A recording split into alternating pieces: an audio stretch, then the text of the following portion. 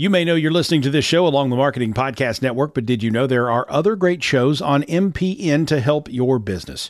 Christy Heiler hosts a fantastic podcast called Own It. Christy, tell us more about the show. Own It is all about celebrating women and non-binary advertising agency owners. We talk about buying out of the Boys Club of Advertising because less than 1% of ad agencies are owned by women. And where can people subscribe? You can find the podcast at untilyouownit.com. We're also on the Marketing Podcast Network at marketingpodcast.net. And of course, you can subscribe wherever you get your podcasts. You heard her. Go subscribe. You may know you're listening to this show along the Marketing Podcast Network, but did you know there are other great shows on MPN to help your business? Robbie Samuels hosts the On the Schmooze podcast. Robbie, tell listeners what to expect from the show. Since 2015, I've interviewed entrepreneurs who overcame challenges to achieve success in their field or industry. Tune in to On the Schmooze to listen as I ask deep questions to elicit untold stories about leadership and networking. And where can people subscribe? Find the show at ontheschmooze.com or on marketingpodcast.net, or just search for it wherever you get your podcasts. You heard them. Go subscribe.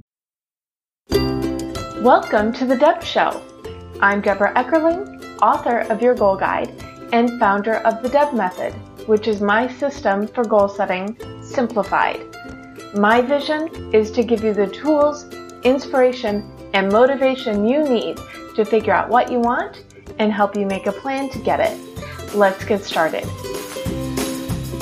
Welcome, everyone. Thank you so much for joining us. I'm so happy to be here and that you are here. For those of you who don't know me, I'm Deborah Eckerling. I'm the creator of the Deb Method system of goal setting simplified and author of Your Goal Guide, a roadmap for setting, planning, and achieving your goals. I am a workshop leader, corporate consultant, and all-around champion of goals. And every Sunday night, I bring together my community with the Goal Chat Hooter Chat. And then on Mondays, I invite friends to come join me for a conversation to dive deep into the topic. And then on Thursday, it magically becomes an episode of the Deb Show podcast. So whether you're watching live or the replay or listening, we're thrilled you're here and thrilled that you want to learn more about money goals, because that's what we're talking about today. And I've got such a wonderful group of, shall we say, power women to dive deep into the topic. And before I go and introduce, and this is only a little bit of an accident, is so our friend Annie Ruggles, who's been a guest before, introduced me to Laura and Nicole. And then last week I met Emma on a different mixer, and I'm like, oh, a money person, I need a third. And she also knows Annie. So inadvertently, Annie, I think I blame you. Thank you for bringing us all together. And goodness, usually this when I tell you they're all awesome, but I think I already did. So what I'm going to do is I'm going to let them introduce themselves, because really we're all about empowering and empowerment. And as we were saying on the Goal Chat last night, people don't talk about money. They don't talk about money goals. And that's exactly why it's an important part of this month's theme, which is health, and money goals. We've got Laura Khalil. We've got Nicole. I said it right before. Nicole Iacovoni and Emma Lyons. And they're all money people and healers, all about bringing out the best in yourself and your wealth. So Laura, let's start with you. Would you please introduce yourself?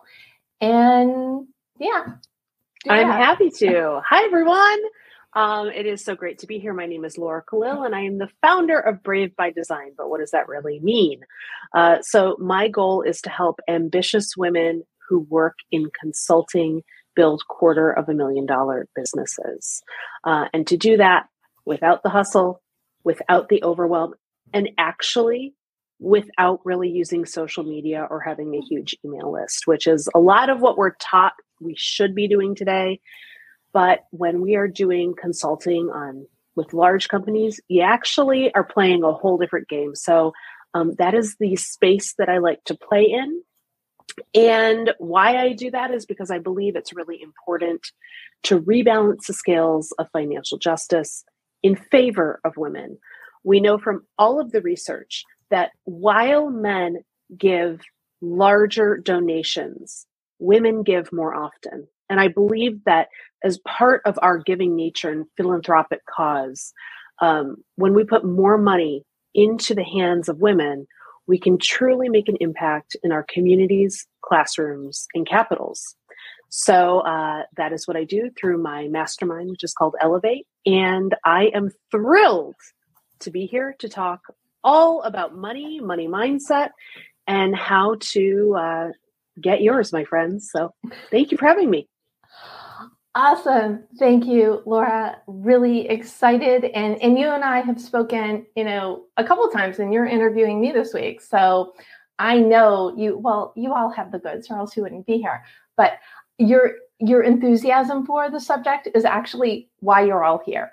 So Nicole, please share who you are, what you do, why you're here, and etc. Sure. I'm Nicole Iacovoni. I'm a licensed psychotherapist and financial therapist. So I have worked in mental health for about 20 years. I'm dating myself when I say that. I have a group private practice in Pennsylvania that I own and operate and have done so for 10 years now. And as a financial therapist, I specialize in working with women entrepreneurs to help them heal their relationship with money. So we really take a look at how someone is thinking and feeling about money and how that can either serve them well or work against them and undermine how they behave with money. So I really work with women to help them heal their relationship with money, to learn how to make more profits in their business in really fun, flirty ways, and to manage their money more strategically. So my whole goal is to take the confusion, the overwhelm, and the anxiety out of money and really empower women so that they can feel financially confident. They can take a more active role in their financial life, make their own financial decisions, and become wealthy. And I do this through a trademark program called Money Therapy. And basically the premise behind money therapy is to treat your relationship with money like a romantic relationship, to love up on your money like you would love up on a romantic partner, to give it that same sort of appreciation and respect, to date your money, so to speak, to set aside time to spend with your money and catch up with it and see where it's going, what it's doing for you. And so this little play on money takes the scariness out of this concept, because money can feel very elusive and confusing and hard to get. And so by putting a fun, playful spin on it, we can really change our mindset around money and approach it like a lifelong partner, which is really what it is. We all have a relationship with money, and my goal is to help women to nurture and tend to that relationship so it can be the best it possibly can. Awesome. And it's a really easy analogy if you think about it. And it's almost like the way I talk about personal goals, like professional goals, you need to respect your time, and to respect your money and your value. It all ties together beautifully. So wonderful. Yep. Thank you so much. And thanks Emma for having Lyons, welcome. And you appear to be muted. I'm unmuted now. Can you hear me? Yes, perfect. Right. I was just saying that I really loved what Nicole was saying about dating your money, because I think that's really so true. And we have a very dysfunctional relationship with money because we're like, oh, I want money, but you're never there for me. Like if you think of it like a partner, we're like, you're never there for me. You don't let me do things that I want to do. I mean, if that was a romantic partner, that person, if they had any self-esteem, they would run a million miles. Yet we're like that with money, and we wonder why it's not there for us. So that's a really good point of like dating your money, treating it, because it is a relationship, and it's something that we have a relationship with, whether we like it or not, really. And a lot of people don't like it. We have this love-hate relationship with money. But anyway, that's now to talk about what I do. I very much like the other guys. I work with entrepreneurs like Nicole. I work mostly with female entrepreneurs, and I help them to release their money blocks and their money wounds. And I help them to kind of find out. So because all of these things that we do to sabotage our money, the procrastination, the subconscious beliefs and fears that we have about money, often they come from like a very low self-esteem place and very low self-worth. So I help heal those wounds, and often people don't even know what they are. I've worked with people who have like massive trauma from their childhood or from other places, and I really help heal them instantly. And if they have like if somebody's afraid to kind of ask for the sale. I was working with someone on Clubhouse recently. She was afraid to ask for the sale, and I helped her in about 5 or 10 minutes kind of resolve that, because it was about her owning her value and recognizing that people could see it. So I help people heal their money blocks, and very much like Nicole, I help them kind of get in alignment with money, and so they can kick sabotage to the curb and really just flow with money, let money come, do without the hustle and all that stuff that we're told that you need to do to make money. You have to work hard. It's a struggle. It's really hard work. All that stuff is just a kind of story that we've taken on individually and culturally, and it really affects our relationship with money, and very detrimentally in a lot of cases, particularly for women. I love how you said kick sabotage to the curb, because sabotage happens everywhere, not just with money, but I think that's a place people feel it the most, right? Well, yeah, also it is definitely, and it's also very tangible. Like, we have a ceiling in terms of how much love and how much of everything that it's safe for us to feel. But with money, it's very tangible. Like, we all have an income ceiling, how much money it's safe for us to have. And you can see that if you look at your bank account, if you look at your life, that's how much money you always have in your bank account. And when it gets really high, it's like a thermostat. It goes back to its set point. And when it gets too low, something happens and it comes back up again. So it's just like a thermostat. And some people's thermostat is set on roller coaster. That's what's normal to them. That's what's familiar to them. It's not so much that it's comfortable, because it's not, even though we call it a comfort zone, but it's what's familiar to them. And that it's like about breaking that pattern, because a lot of people, they're taught, and they think that just by hustling and pushing, they're going to change it. But actually it doesn't. It just makes them more frustrated, it feeds into the self-sabotage, feeds that self-sabotage cycle, and they kind of get stuck there, and they can end up spiraling down and feeling worse about themselves, actually. So it's really important that we kind of kick these things in the bud. And also, like, another thing that I'm really passionate about is kind of working on recognizing people's inherent value without money, because we tend to consider I deserve this amount of money because that's how valuable I am. Whereas actually your self-worth is just inherent. A person who's begging on the street and doesn't have a home has the same amount of self-worth as someone who's a billionaire.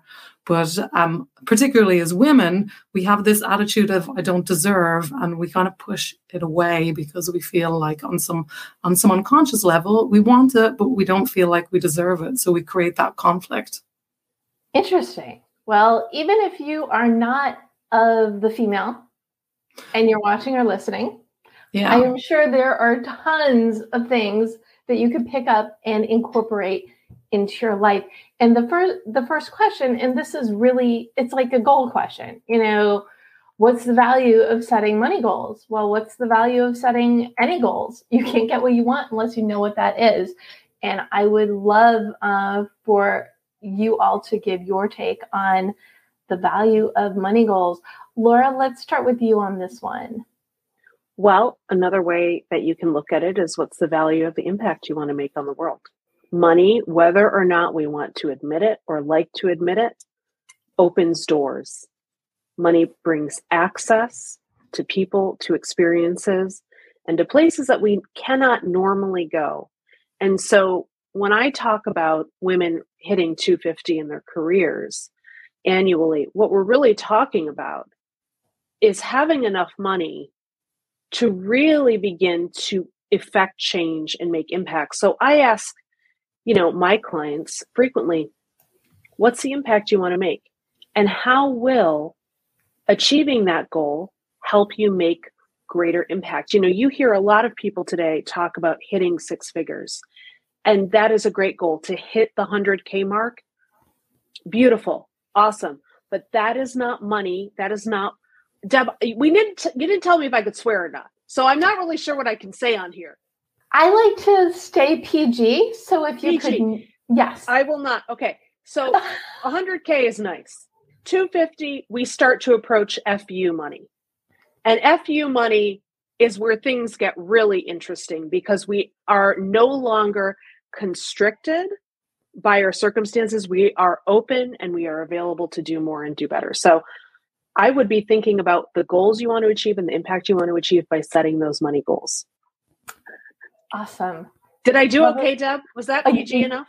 That was absolutely perfect. I just like to be able to hit that, no restriction button when it gets repurposed in the other places. So I don't blame you. I appreciate it. It's an endless line of Laura beeping, beep, beep, beep. Like, what did she say? Yeah. So Nicole, what is your take on the value of setting money goals? Yeah. So money is a resource. It's a tool that can help you create the life that you want. It's very simple. And so we have to set money goals in order to create the life that we want.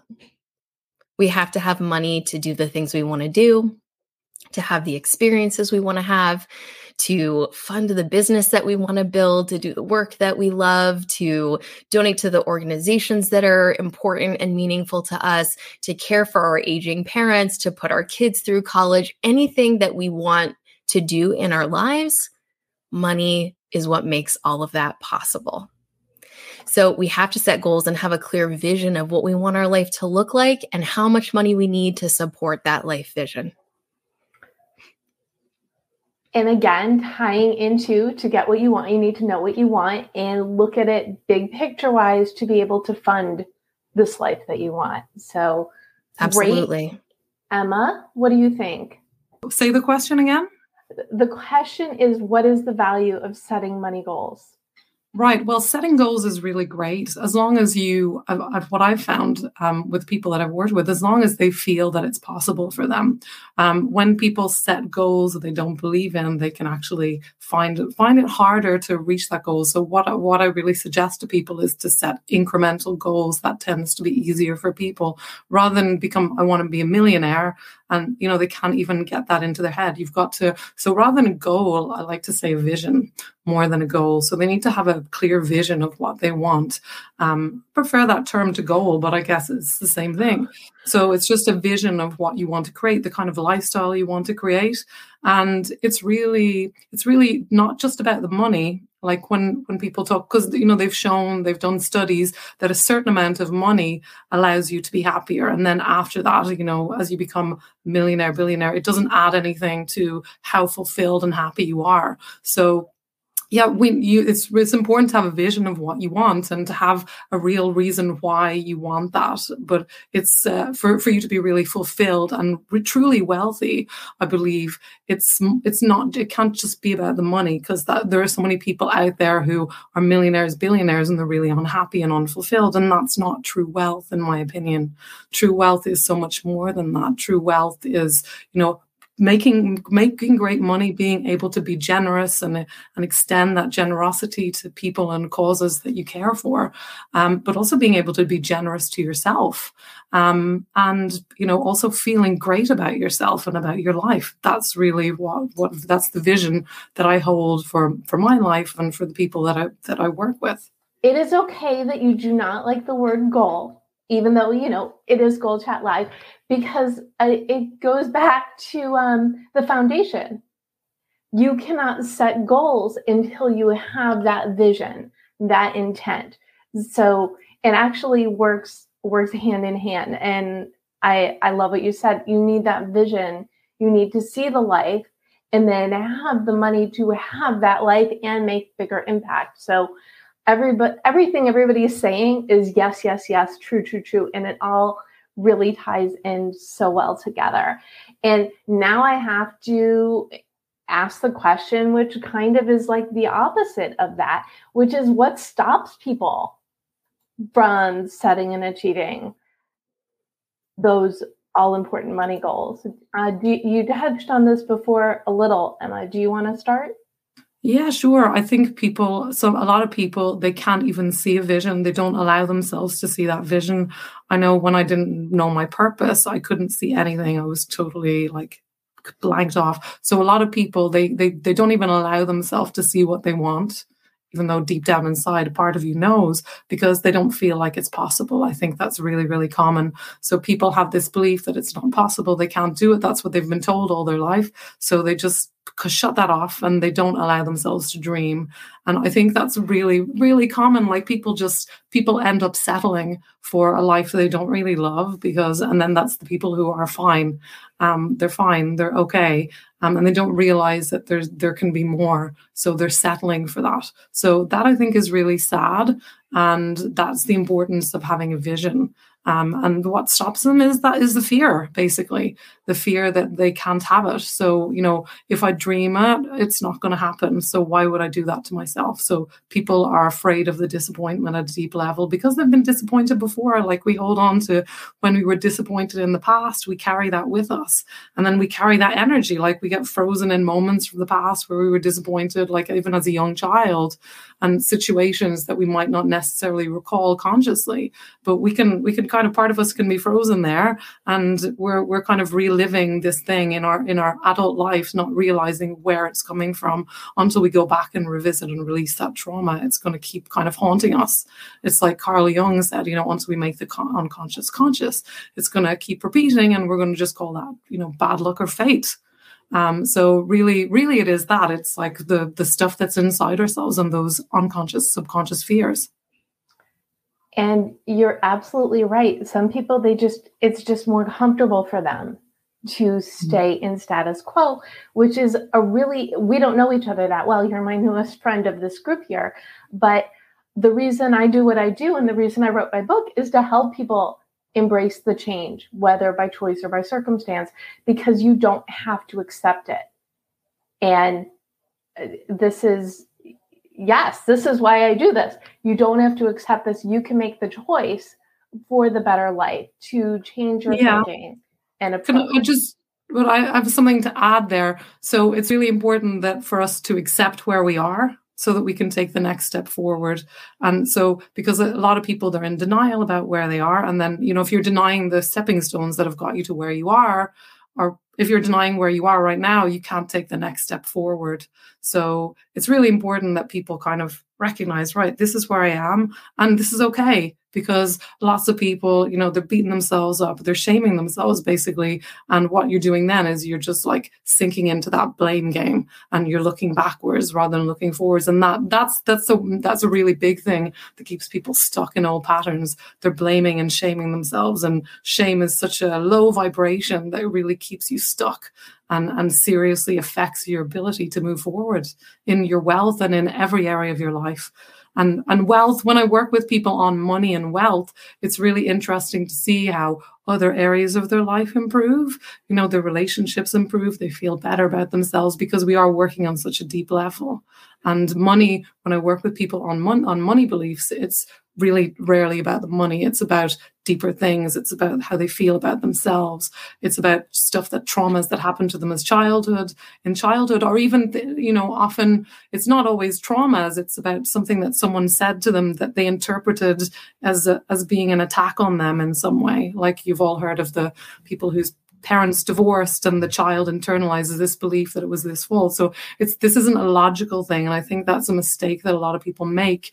They try to deal with this from a purely logical point of view when it's emotional and energetic, and it's not logical. Because you can write books about why I'm like this. I'm like this because my mother dropped me on the head when I was a baby and my father abandoned me. You can know all that, but you can still be stuck there and not moving forward from that place. I'm going to go to Nicole next, because I'm sure her therapist take is going to agree lots, but please don't put your own words in your mouth. Yeah, I do agree a lot with what Emma is saying. I think a lot of people, maybe everyone, has toxic beliefs around money, and beliefs feel like facts. They feel true, but they're really just made up stories. And sometimes our beliefs can serve us really well and actually help us reach our money goals. And other times they can undermine those goals and sabotage them. So it's really examining what those beliefs are and asking ourselves, is this true? Is this a made up story? And is it helping me or hurting me? But I think money memories too play a big part in this. So money memories form very early in life. If you stop and think really hard about it, I bet you can recall the first experience you had with money. I like to think of this as like your first blind date with money, and what happened during the experience and how you felt in that moment, because that feeling gets imprinted in us and it stays with us throughout our life course.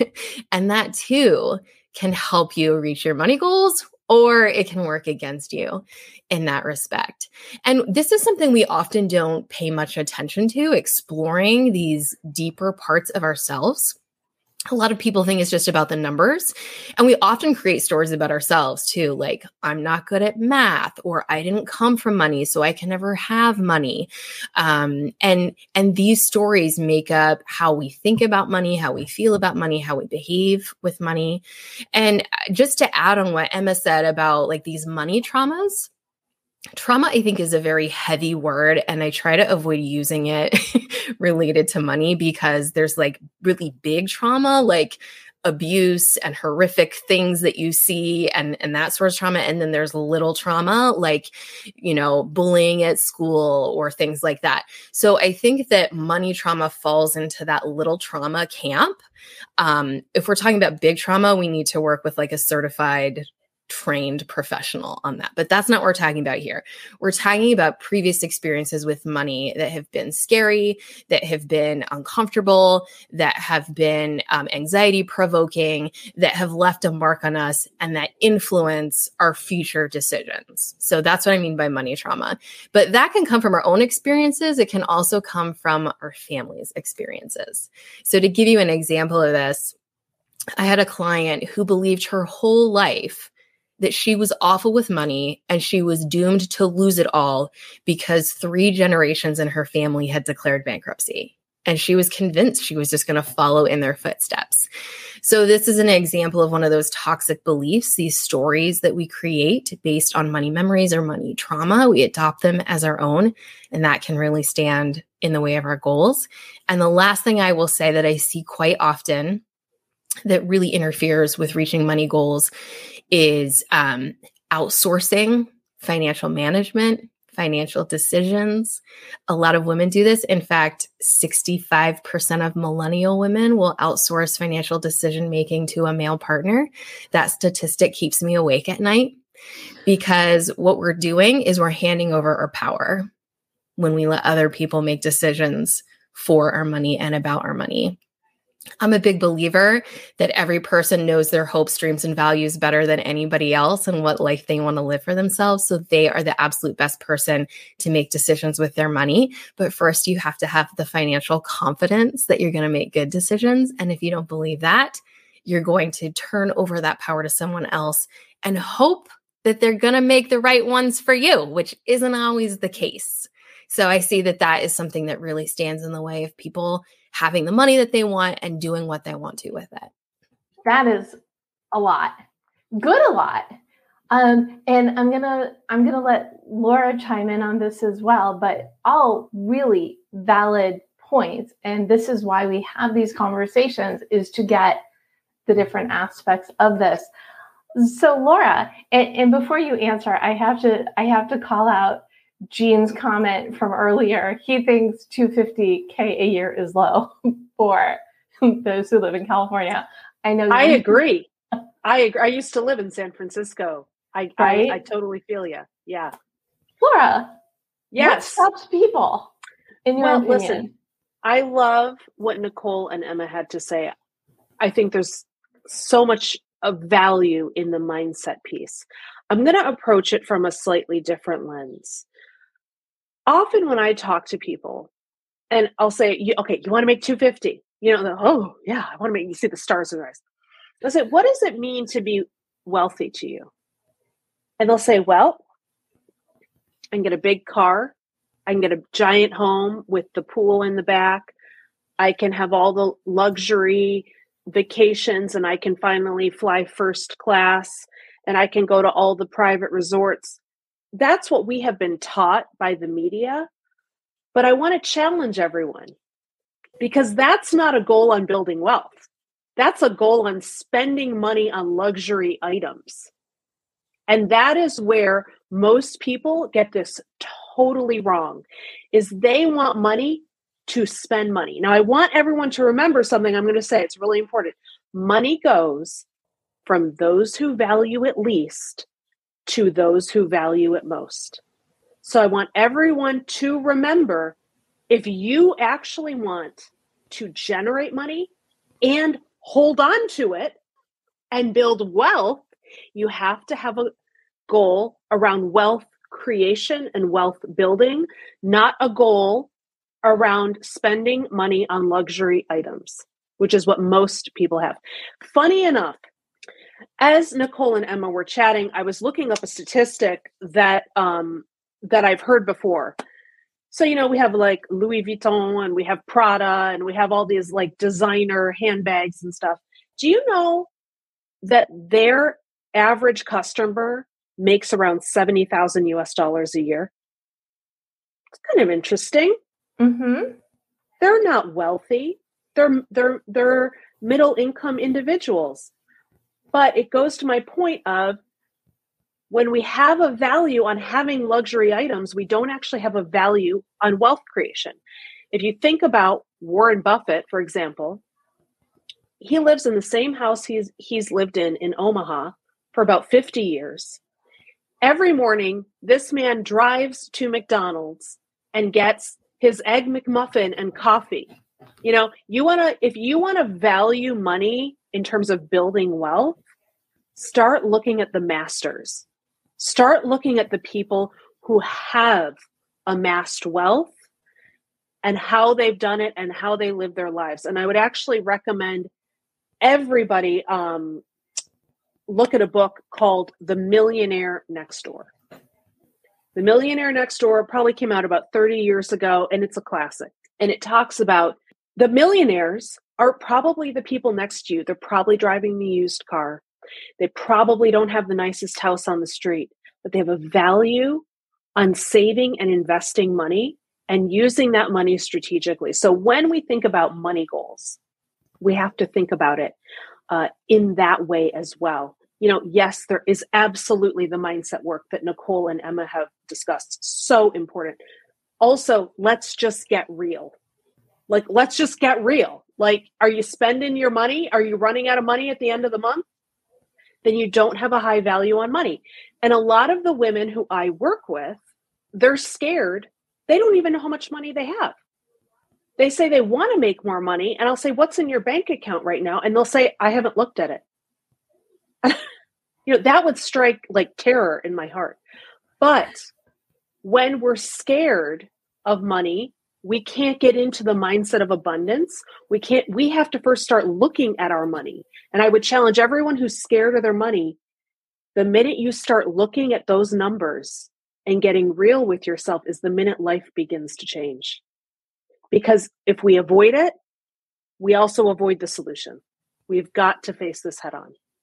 Now, before we continue, I have Eugene chiming in again, because he has numbers that younger women are twice as likely to make their family's financial decisions as previous generations.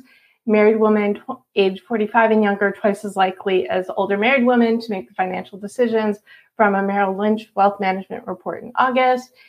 So the stats he's finding is nearly 80% of women in relationships bear the responsibility of managing finances. Thoughts? Yeah, let me clarify this. So it's very common for women to manage the day-to-day finances, to write the checks, to pay the bills. That doesn't mean they're making the financial decisions. Those are two different things. A lot of women, and the statistic that I'm referring to is related to, are women, do they know where all the money is going? Do they know what the money is being invested in? Do they know how much their spouse has in their investment portfolio and where that fund is and how they gain access to it if their spouse were to die or becoming incapacitated? Most women don't. That 60% statistic is saying that they don't. So while they might be managing the money, they might be like making sure that they're within budget on the grocery bill that month. They aren't necessarily making decisions about how the household income is being used and where it's going and how it's amassing wealth and how it's being invested and how it's like where it's going to be kept and stored. And who has access to that? So that's a really good question to bring up. And there are some differences there. So it's not to imply that women are like hands off, completely uninvolved in the money, but they aren't actively making decisions about what is happening with their money. And that puts them in a very precarious position, because if you look at statistics, women live longer than men, about 10 years on average longer.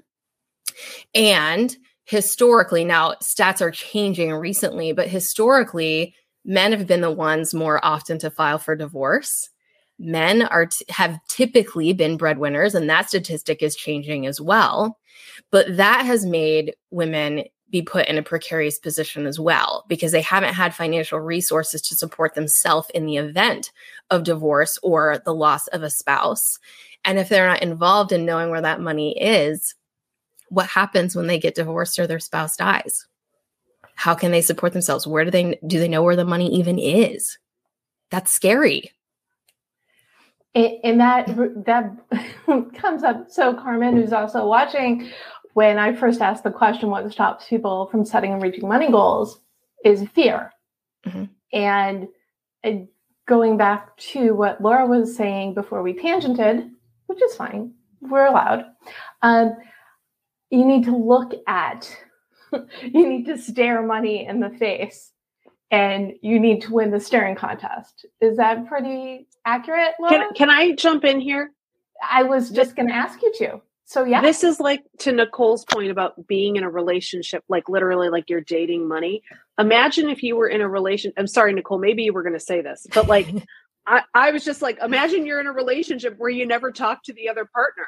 You never see them. You never look at them. You never love them up. Right, Nicole? Yeah, they're going to ghost you. They're not going to want to hang out with you. They're like, I'm going to go hang out with somebody that pays attention to me. Exactly. And you look at it like that with money too. And I agree with you wholeheartedly. I think that is one of the biggest barriers that I see, is like burying your head in the sand and not wanting to look at it, which is why there's this whole philosophy that I teach around dating your money, like setting aside a money date each week, like an hour that you are paying attention to what is happening with your money, or you're having a conversation with your partner about it. So you do know what's going on with the money and how much there is and where it is and what it is doing. And that's something that I work a lot with clients as well, because I specialized in couples therapy for 7 years. And money is the number one thing that people fight about. Couples fight about, and they don't want to talk about it because it's scary and it's uncomfortable. And it comes down to values too. People have different values, and that's what influences how they spend their money, what they choose to do with it. And you probably saw me shaking my head ferociously when Laura is like, let's get to the nitty gritty practical stuff here. A lot of people are spending their money on things they don't really need or don't even really want, just because society is telling us that that's what we're supposed to do or that's what's important. And this comes back to psychology too. The mind is always seeking pleasure and always trying to avoid pain every single minute of every single day. And so what brings us pleasure? Retail therapy gives us that hit of dopamine in the brain, makes us feel oh so good for like 5 seconds. And then it wears off. And then meanwhile, we've got this Louis Vuitton bag that's $1,000. And we're like, oh, I thought this was going to make me happy. It did for 5 seconds. And now I'm not happy. And now where can I get my next dopamine fix? And then meanwhile, everybody's drowning in debt and worried about how they're going to pay their bills next month. So that is a cycle we need to break free from. But first, you got to see how much debt you actually have. Where did all that money go? And face the facts. But fear does get in the way of that. It's painful, and we want to avoid fear, so we avoid our finances. But you're absolutely right. Like, we have to make time for that, face it head on, just like Laura said, and come at it from a place of curiosity, not reprimand. Okay, because we could sit here and judge ourselves all day long, but that's just going to bring up a lot of guilt and shame. So if you are drowning in debt, if you are living paycheck to paycheck, if you aren't making as much money in your business as you want, I think Emma said, you got to meet yourself where you are now and just say, okay, like what's happening here? Where is the money going? I wonder what I could do different. I wonder, what I might be able to live without or making some sacrifices, approaching it from curiosity and kind of doing some investigative work instead of being like, oh my gosh, I suck with money. I messed up again. I didn't want to spend on my credit card and I did, because that's just going to feel like more pain. Now, I want to jump back to Emma before we get to the next bit. Because we're talking like 40 minutes already, and we got to get to those money goals. Emma, anything you want to add about the whole money fear conversation? Well, I think the fear we don't want to look at it because we think if we don't look at it, it doesn't exist. So ignorance is bliss, but actually ignorance is just ignorance. And, denial is just denial and it doesn't change. So we've got to, it's back to that, what I said before, we've got to accept where we are. We've got to accept the stepping stones that have got, this is what happened. These are the stepping stones that have got me to where we are. We can't deny them or shame them or blame ourselves. In order to take the next step forward, we need to know where we are. And I think a lot of people, like the other guys have been saying, we're afraid to do that because, it brings up that fear and we prefer not to feel that. Like Nicole was saying, we are designed to avoid pain and go towards pleasure, but most strongly is the avoidance of pain, and that's what's kept humans alive. Because we've been running from the predators, running from things that were going to kill us, and most people are primed for pain. Like the emotional brain, the limbic system goes on, and the alarm bells go on. And then we're not in our conscious mind at all. We're in flight or fight basically. So most people are dealing with their money from that emotional place that's not logical, that's just like, oh my God, something terrifying is happening, I'm going to die, and when you're coming from that place, you're not making good decisions. You're acting from fear, and that's never going to be a good decision. Now, acting from fear is acting from panic. It's nothing good will come of it. And before we get into those money goals, I'm going to paraphrase an audience question. What led you to the focus on money? What in your background, what inspired this? Laura? Yeah, I'm happy to talk about it. Actually, to Nicole's point about women outsourcing financial literacy or financial power to their husbands, I did that in my 20s. My husband controlled everything. I knew nothing.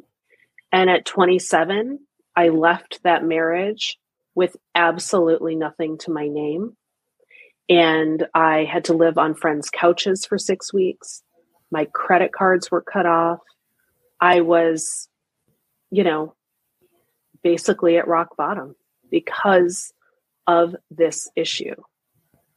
And so why do I do this? To really help women who are either have been in that position or at risk of being in that position, know how to empower themselves. And money brings a lot of freedom. And knowing how to work with your money is very freeing. And it puts you on equal level with our counterparts. So it's from that challenge, truly, that I had to claw my way up and figure it out and learn how to value money, because I hadn't valued money because someone else always took care of it for me. There are a lot of women, and I think that we have probably all encountered them, who are trapped in relationships and marriages and cannot get out because they have nothing to their name. And it's scary. And if you are one of the people who is listening to this now, who is in that situation, you've got a lot of help right here on your screen. You're not alone. But it is truly from that building wealth became one of my primary values. Good for you to take from your pain and suffering to make the world a better place for others, because that it's one thing to have the experience.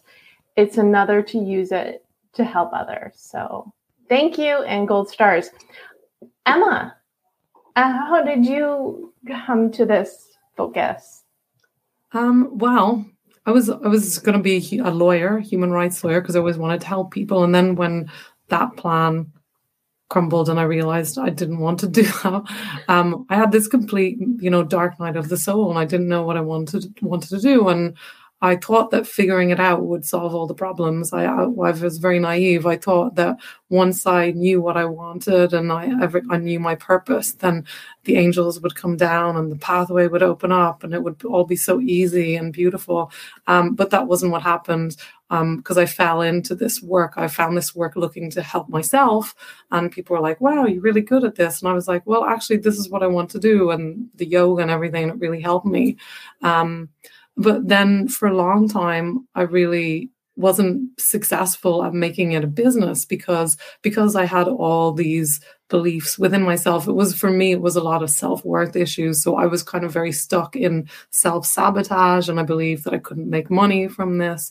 And so I see that happening a lot with other people. Like, they know, a lot of people that I work with, they know that what they're offering, the service that they're offering is amazing, but they have these really hidden beliefs within themselves, often from when they're from very young, that say, oh, you're not good enough. And then the way you show up, you have that presence, and it becomes a self-fulfilling prophecy. It reinforces that belief that you're not good enough, and that, then your money reflects that back to you. So my journey now is to break that cycle for other people so they don't have to go through all of that pain. So again, using your experience so others don't have to suffer, which is great. And we only have that's the differentiator. We have 3 different money women who all focus on working with women. Was it an accident? Probably not. But for the focus to help others, for that empowerment, for that freedom. And I think that's definitely amazing. So Nicole, can you give me the snapshot? And then we're going to go into money goals. Yay. Okay. So Nicole, what led you to doing this? Yeah. So similarly, when I decided to expand my private practice several years ago, I made the mistake of growing my business too big and too fast. And so I had what I call shiny object syndrome. I was spending money on all these things that I thought was going to make my business successful and put money in the bank. And that didn't happen. My business was actually losing money every day while I worked to get it off the ground. And I found myself drowning in debt, mostly from student loans, because my husband and I both have master's degrees. So we had over $100,000 of student loan debt combined. And I faced a financial crisis. I wasn't bringing home any money. I didn't know how we were going to pay the bills. My husband was working double time to pick up the slack, and I felt awful about myself. So I realized at that point that my relationship with money was really toxic, and I needed to work on that. And I used myself as an experiment, really, to try and get my money act together and do something different. And the results that I got from the process were just really incredible. I paid off all my debt in 2 years. I multiplied my income times 5 in less than 8 months. I learned so much about money because I just craved that financial literacy. So I totally nerded out, and I love nerding out with numbers now too. I sort of started this love affair with money. And became really passionate about it. And just having that financial stability and freedom in my life made me realize the impact that financial stress has on our mental health. And my life's purpose is mental health, is helping people to live better lives, to care for themselves mentally and emotionally. And in that realization, I found myself thinking, okay, I can't be the only one that struggles with money stress. I can't be the only women entrepreneur that has had a financial crisis or that doesn't know how to make more money or doesn't know what to do with their money. There have to be other people who are struggling with this too. And I think that I can help them.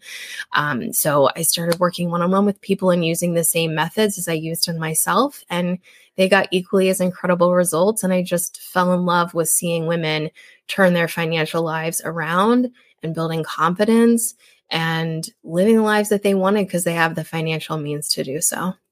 Nice. So 3 personal stories, 3 money ahas that came in different ways. And here we are. And the question that came up is, are you financial planners? Are you certified? No, but you are using your experiences to help others to avoid their own money traumas or to fix their money traumas. Laura, did you have one thing to add? And then we're going to talk money goals. Yeah, in response to that, certified financial planners could never do what the women on this call are capable of. That's an entirely different domain of expertise than what we're discussing today. 100%. I totally agree with that. I don't pretend to be a business coach or to be a financial planner. That's a totally different job. The work that I do is about healing money wounds so that people can have that lightness about the money and about themselves, so that they can make decisions that align with that, rather than the old stories that they're not enough and that there's not enough money and that they can't do it. That self-perpetuating cycle of never enough. Well, and it's a different conversation. And in the dev world, the conversations are, what can we do to empower ourselves to move forward, to think about that life we want and build together? So what can we do to empower ourselves? Let's set some money goals. Laura, what money goal would you like to gift the audience? Something they can do today, tonight, tomorrow to put themselves and their money on the right track. I know what Nicole's going to say, but I know I'm not going to steal Nicole's. I think I know what Nicole's is. Right. I think we all know what Nicole's going to say. If Nicole doesn't say it, I'll say it at the end. But my goal is for all of those people who are watching, who are entrepreneurs, who are consulting, and are women, raise your rates. I work with many women, and across the board, they are undercharging. So consider raising your rates. Well, don't consider raising them, just raise them. Just effing raise them. See, I said it without the bleep, Deborah. I'm working on it. I'm trying to do it. Don't bleep me. What was that? A gold star? A gold star. Good job. Emma, what goal would you like to gift?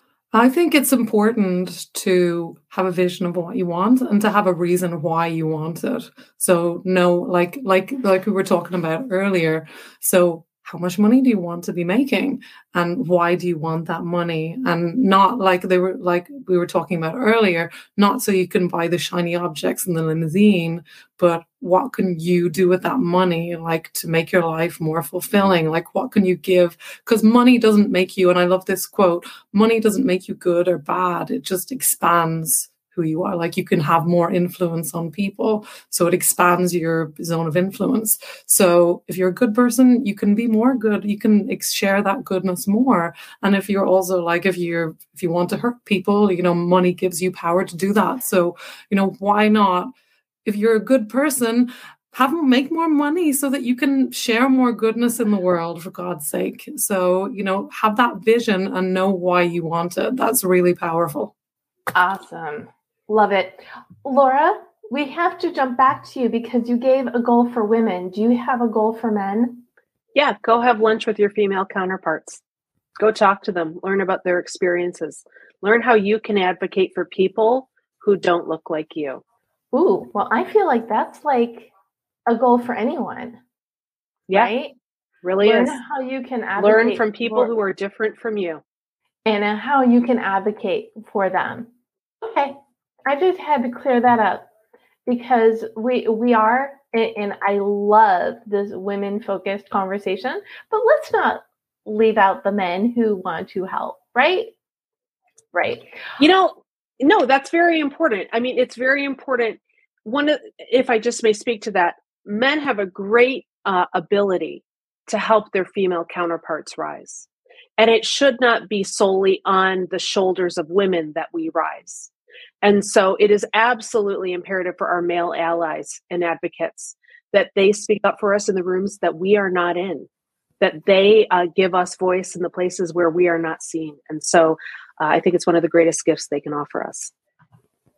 Well, I thank you for adding that. Nicole, without further ado, what is the goal?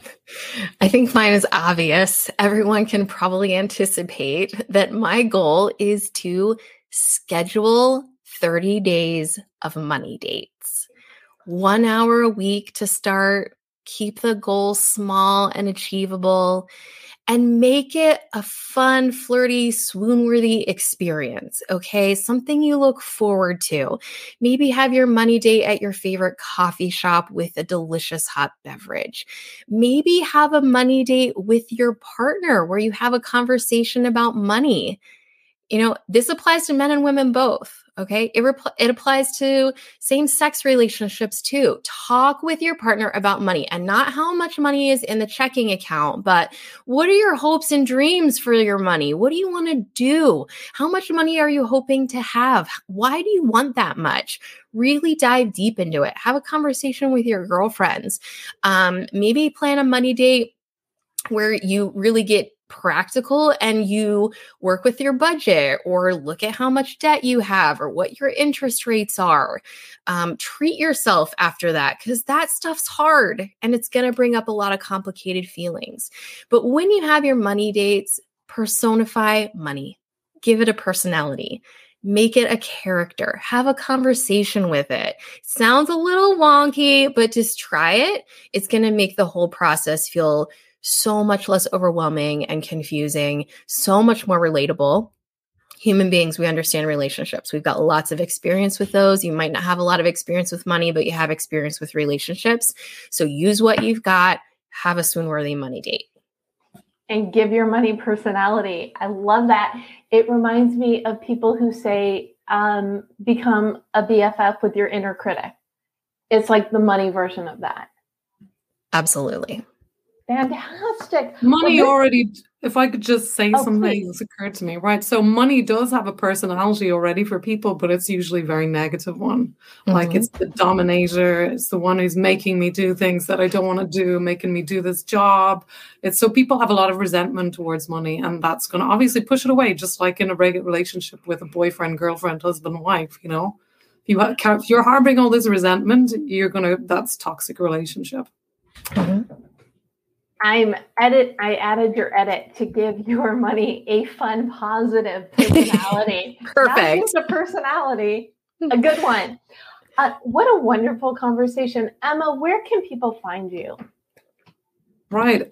So yeah, I am a lot on, if you're on a Clubhouse, I love talking on a Clubhouse. So I do a lot of rooms there and things. I'm also active on Instagram and Facebook at Emma Lyons. So I'll have all my links, and my website is experiencetrueself.com.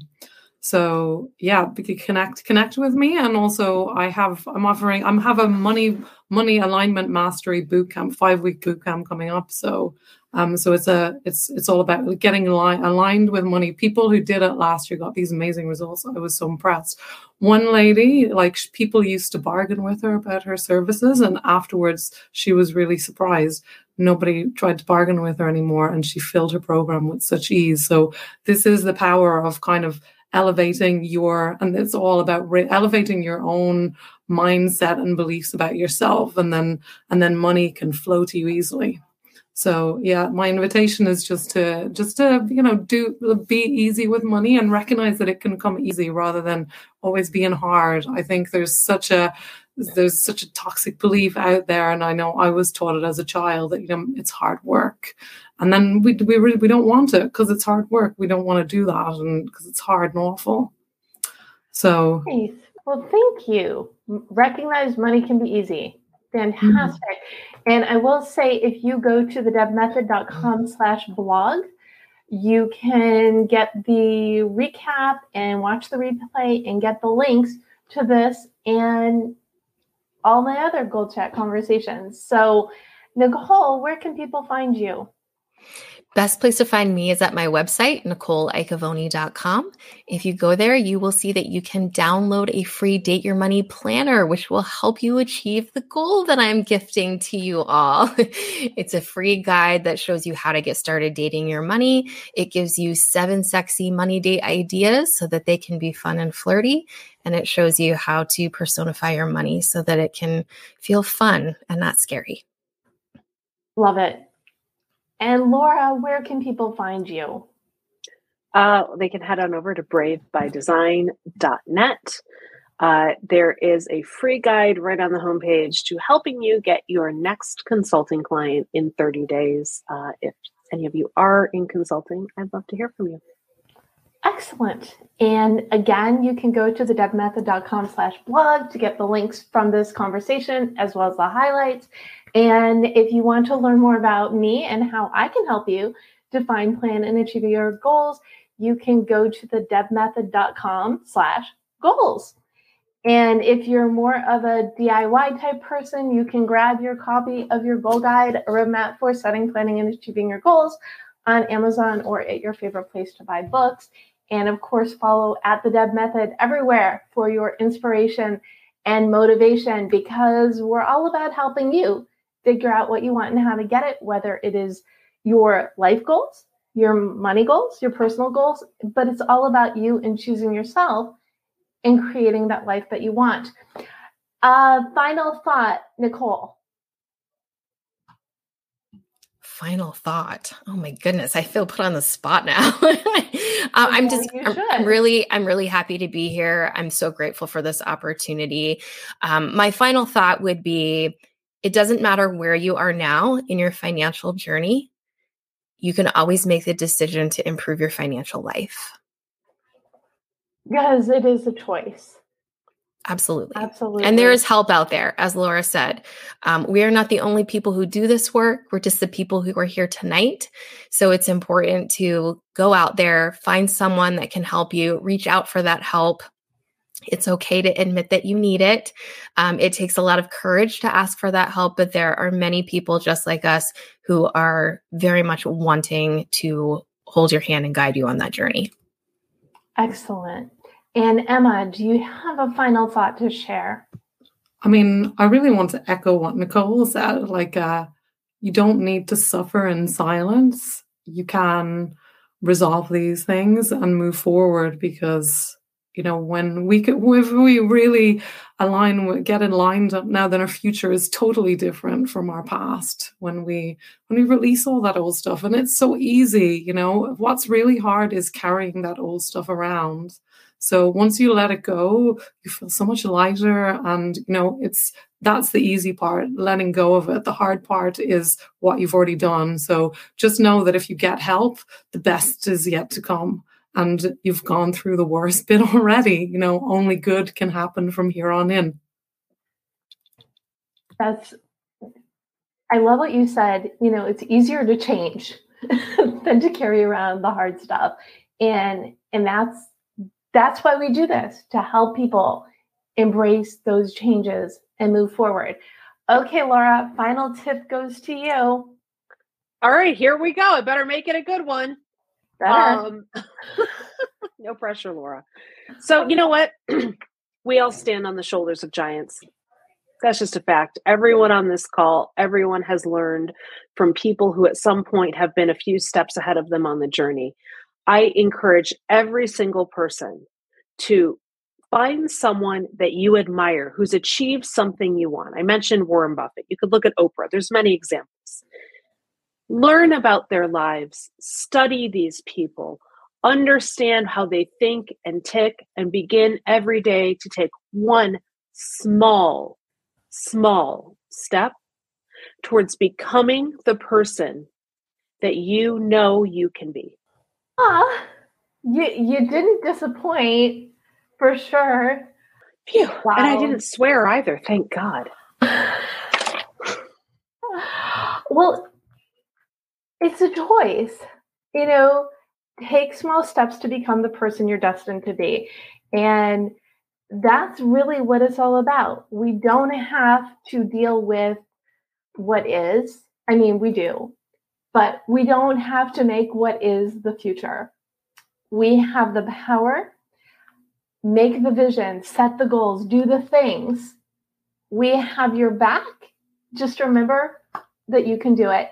Thank you again, Nicole, Emma, and Laura, for a wonderful conversation on money goals. Thank you all for tuning in. Let us know how you're doing. Remember, just go on out there, go for it. We've got you. Thanks for listening to The Deb Show. If you like what you hear, be sure to subscribe so you don't miss an episode. Need more inspiration and motivation? Connect with me on LinkedIn, follow at The Deb Method on social media, and check out thedebmethod.com. Best of luck with your goals, and remember, you can do it. This podcast is heard along the Marketing Podcast Network. For more great marketing podcasts, visit marketingpodcasts.net.